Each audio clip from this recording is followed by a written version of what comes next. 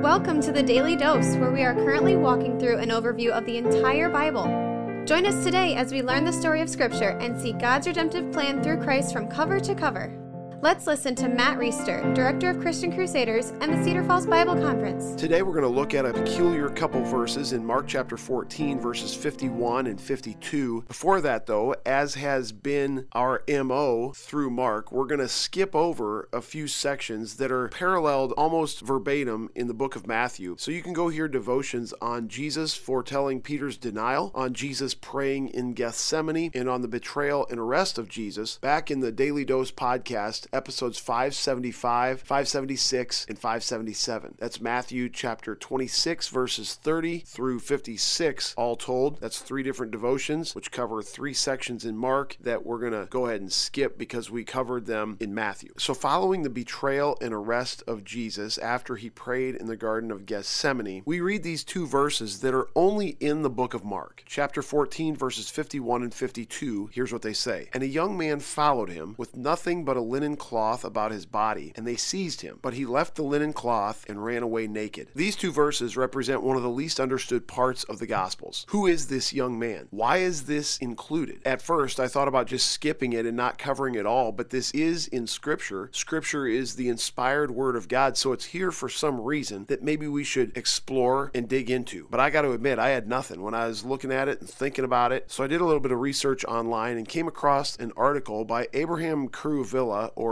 Kuruvia, don't know how to say his name, on the Dallas Theological Seminary Voice, which is a publication they put out. And this article is very helpful. I'm going to link it in the show notes so you can explore this a little bit more on your own if you'd like. Some scholars have suggested that because this only shows up in Mark, it's not included in Matthew, it's not included in Luke, the other synoptic gospels, and it's certainly not included in John, which is a gospel that's a little bit different than the other three. Some have suggested that the other authors edited it out because even they, under the inspiration of the Holy Spirit, saw no value in including it. Some have suggested that this is Mark putting himself in the narrative, kind of like an artist might paint themselves in the corner of a scene to leave their stamp on their masterpiece. I've come across others who have suggested that this might be a young boy who was in the upper room with the disciples and Jesus when they had the Passover meal together. But the fact is, we don't have any clarity at all about who this young man is. And because it's not specified, that might not be the tree that we ought to be barking up. Rather, we should take a look at other clues in the text and see what we might glean from this text being in Scripture. Mark writes that this young man followed Jesus. In describing him as a follower, he is maybe likening this young man to the disciples of Jesus. A follower, after all, is a disciple. And he's wearing nothing but a linen cloth. He got wrapped up in the melee of Jesus' arrest, and they seized him. But he was able to escape them, leaving the linen cloth and running away naked. So here you have this follower of Jesus, this disciple, who just like Jesus' official disciples, his 12 disciples, or if you want to say 11 because Judas is turned by now, just like them, this young man in this linen cloth has fled. You may remember back in Mark 14 verses 26 through 31, which is paralleled back in Matthew 26 verses 30 through 35. That's episode 575. You may remember that Jesus predicted that the shepherd would be struck and the sheep would be scattered. In other words, Jesus' disciples would flee after he was arrested. Peter resisted this prediction. He said, no, I'm not going to flee. I'll stand with you even till death. But even Peter ended up fleeing. And here you've got this young man, this follower, who could be understood as a disciple, even if not one of the 12. He's giving us an image of the ultimate fleeing. Not only did this young man scatter the way that the other disciples did, but he scattered in a most humiliating way. He chose nakedness over being identified with Jesus in any way, shape, or form. The author in the Dallas Theological Seminary article that I'm going to link says that this is the ultimate symbol of failure. The disciples have totally and completely failed to follow Jesus. They've failed to not flee. He has some very interesting insights regarding the linen cloth as well, likening that to the linen cloth that Jesus was eventually buried in. Not that it's the same cloth, but there's some symbolism here potentially, which we won't get into in this devotion. You can read about it in the article if you'd like. But the point of this text may be to highlight just how how bad the disciples performed in discipling, how they utterly failed at following Jesus. And not only that, but it highlights just how alone Jesus was in those final hours. These two verses may be included just to help us grasp to a greater degree the humility, the isolation that Jesus would have experienced, as well as the betrayal and fear that his closest friends displayed in a most critical moment. This makes what we know to be the end of the story even more dramatic, more incredible. Jesus, at the last minute, didn't decide to abort his plan and go back to heaven and live happily ever after with his Father without regard for this fickle, thankless, uncommitted, sinful, corrupt, and wayward humanity. No, despite the fact that he was betrayed and left high and dry by his closest friends, he went through with the crucifixion and created a path by which we, undeserving as we are, could be reconciled to God. Here's another aspect of this reality which should be encouraging and inspiring to us. Despite the fact that we ourselves have it in us to betray, to abandon Jesus, he's still willing to forgive us and redeem us and use us for his work. Even though we are like this young man who have a tendency to choose fleeing and nakedness over standing firmly with the Lord during a moment of testing, Jesus is still willing to have us in his family, to use us as his instruments. Now, don't misunderstand what I'm saying. It's not okay for us to bail. It's not okay for us to stay silent when we know the Lord is calling us to speak up. It's not okay for us to go along to get along when we know that God is asking us to hit the brakes and say something that's not going to be popular. It's not going to get us likes and follows on social media. But when we have that tendency, if we are willing to acknowledge our failure, he is willing to restore and repurpose us for his kingdom. Just look at what he did with the disciples who scattered. In a few books from now, book of Acts and following, we're going to see that he used many of them to spread the gospel to the outermost parts of the world. In fact, today we are here as believers in Christ because God used these broken vessels who abandoned him and fled in fear, and knowing that we are no better than them, we can have great confidence that he's going to use us to do great things in his name and for his glory. That's good news, friends, and it just might be the reason God had Mark include this detail about a young man fleeing naked after Jesus' arrest. Have a good day. The Daily Dose is a podcast of Christian Crusaders Radio and Internet Ministry. Please subscribe to this podcast, leave a 5-star rating, share with a friend, and prayerfully consider financially supporting our ministry at ChristianCrusaders.org, where you can also find our weekly 30-minute radio broadcast, which is aired on stations around the world since 1936, and where you can listen to our Conversations podcast featuring inspiring interviews with interesting Christians. Special thanks to our 2022 Daily Dose sponsor, The Family Leader. God designed 3 social institutions to shape our lives: